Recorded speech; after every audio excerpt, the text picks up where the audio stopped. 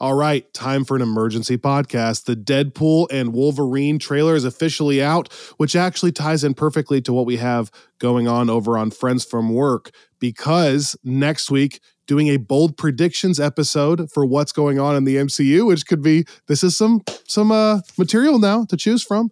And on Friends from Work Plus, just about to dive into the Fox Universe rewatch in the next couple of weeks, starting with X-Men 1 from 2000, which, by the way, Pyro makes an appearance here in the Deadpool trailer with the same line that he uses in that series. So welcome, Robbie, your first reactions to the Deadpool and Wolverine trailer. I mean, I was so happy with this. Me too. I don't know what I was expecting. I think I should say as an initial point, as we get into our X-Men rewatch on the Patreon side of things, I will be the one that's more familiar with these movies than you. Mm-hmm. However, I am not necessarily a Deadpool fan. Like, I enjoy the movies, but it's not like something where I am super into them and you're super not into them or something. So I wasn't really sure how this trailer would hit.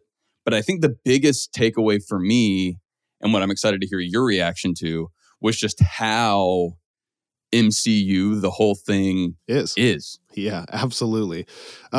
As you said, I've actually never seen the first two Deadpools, and that's going to be a crazy, fun, anticipated thing that we're doing on the podcast before Deadpool 3 releases, so that'll be a fun journey. But having never seen those, but being so obsessed with the MCU, totally. I did not see the TVA being this integral right away. Now, I don't know anything about what happened in the first two Deadpools, but I didn't expect the first shot to be the TVA showing up, which just gets my mind racing on, we got to talk about this. Is that a Loki run TVA? Is this happening in the past, pre-Loki God of Stories TVA? Or is it a different TVA? It's a new TVA, and he's actually being hired by the Loki run TVA to help prune Kangs or something like that. Like he's doing a good thing, maybe? Yeah. I was wondering the same thing. I would hope that it's a Loki, that it's at least a post Loki season 2 TVA. Although again, as we talked about before, it starts to get really confusing when you talk about pre and post anything when you're talking about the TVA, right, since it's outside of time, sort of out of time. Mm-hmm. Although which just doesn't make sense because events occur, right? Like I get it that we're living in sci-fi world, but also things do happen. And so something has to take place before or after a thing happens. But not that this makes us like clairvoyant or anything, but I thought what was really interesting is how I think the last time we talked about Deadpool, maybe in our friendly episode, we talked about how I think this is going to wind up being an opportunity for Marvel to use the meta outlet that Deadpool provides, kind of poke fun at themselves, poke fun at the narrative that like Marvel's lost a step, all while like kind of you're still doing, like Deadpool lets you do that safely. Mm-hmm. And if you don't do that, it almost looks like you don't have a sense of humor.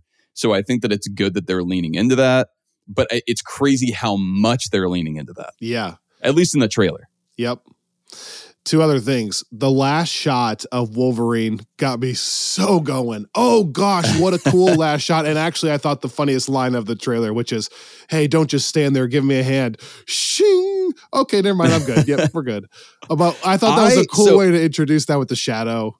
And we all know what it is. It was like, and just the glimpse of the Wolverine suit is like, that's one of the smart things where they know how much we're just kind of, at least the comics or cartoon fans are salivating for the yellow suit.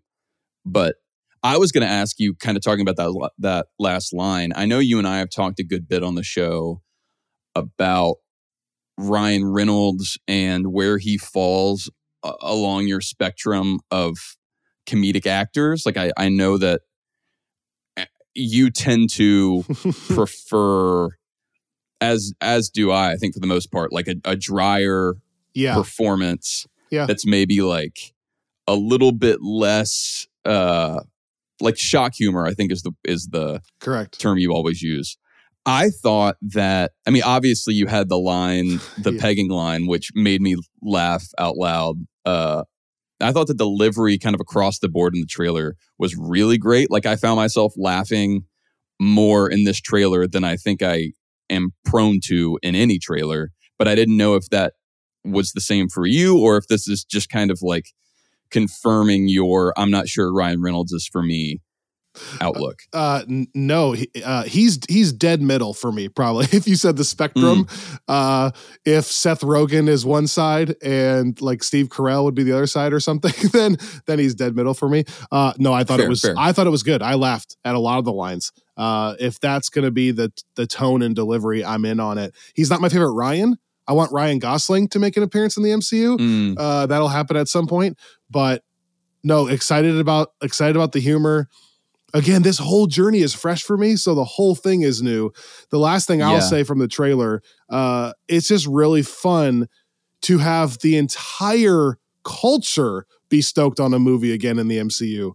People talking about it. Feels like you were right. It's going to have a separate buzz. And then going back to the Marvel Cinematic Universe part of this, Rob, we talked about Loki and the TVA, but it seems like right after he says that line about saving the Marvel Cinematic Universe, it cuts to maybe what could be some famous Marvel locations, like maybe Hulk's bed on Sakaar, potentially in Ragnarok. And the Age of Ultron forest scene. Yes. Which I like immediately thought it could be something different, but it's interesting that everyone's mind went to that. I think once we have our full episode coming this next week, talking about bold predictions, we'll probably need to get into some more of the Easter eggs here because there are a lot of them, some of which I think would require some explanation. But man, Pyro, the Fox logo in the void was so fun. Seeing a glimpse of Goliath, like I think. There were like all sorts of comic book references, the like joining of the Deadpool in the MCU, both like Easter egg wise and just obviously plot wise.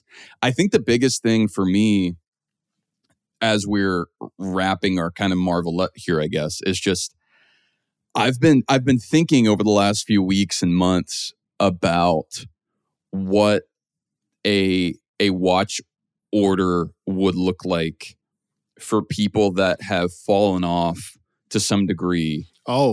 Either in phase 4 or phase 5, and trying to find those projects that really carry a through line. Because again, and that's not me saying, oh, let's get rid of the ones that aren't good, because there are a lot of really great ones that I don't think follow that through line. Like, for instance, I'm a big fan of Love and Thunder. I don't think that Love and Thunder follows a through line that would help people kind of get a hook into the overarching narrative. Sure. So I think that what's interesting to me here is you're looking at both seasons of Loki have been really well received. And it's interesting that this is creating that, like, if you watched Loki season 2 and you enjoyed it, which I think was the case for a lot of Marvel fans, but also for some people that are like not as necessarily caught up on everything else, I think it's a really good call to make this something that can serve as almost a sequel to that series, even if it's not like, I'm sure that's not the entire movie, but just as kind of like a jumping on point for people. That feels like a really smart decision. That's for sure the vehicle, though. And I think solving that one question that we started this episode with, what version of the TVA is this, is going to matter a ton to the plot. Because, like I said, is this a TVA that's... There's so many questions that we're going to have to get into. Is he like under arrest under the old TVA because he's breaking some timeline rule? Is this the new TVA and he's actually on a sacred mission? In which case, does he have to go back to those famous scenes from the Marvel Cinematic Universe? Or are they just using that to prove a point? And that's how he's going to end up actually attacking the Fox verse, and why the Marvel Cinematic Universe is maybe the only sacred timeline that matters and not the other one. Like, there are so many questions to dive into just from a 1-minute clip here on that. But yeah, it's going to be so much fun. I think it's a perfect segue into our bold predictions episode because of all those things. These are things you can make a prediction on and we can follow up on in a little bit. I'm so excited about it. Same. It like does just the clips of like Chris Evans as Captain America on the TV screen and seeing Age of Ultron again for us. Age of Ultron. But it's like I do think like this. I have to imagine a lot of this they're pulling kind of an end game where we're seeing things from the first half of the movie and seeing very little from the back half, which I like.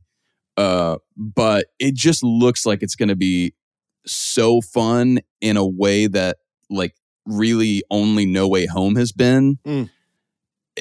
But almost like a combining of that kind of fun with like the end game. Like if they are doing a tour through different things and also like having the Ryan Reynolds commentary through that, I think it just has the makings for being a really special moment in the MCU, which is always a fun thing to be saying when a new project is coming out. I'm stoked too. Thanks for listening. This is a great time to jump on the Friends from Work bandwagon. We're going to be going through the X-Men and Fox universe over on Friends from Work Plus, which is our Patreon subscription, and then going to be going through some of Phase 4 and X-Men 97 and other Deadpool related things before Deadpool on the main feed. So we'll see you right back here on Friends from Work.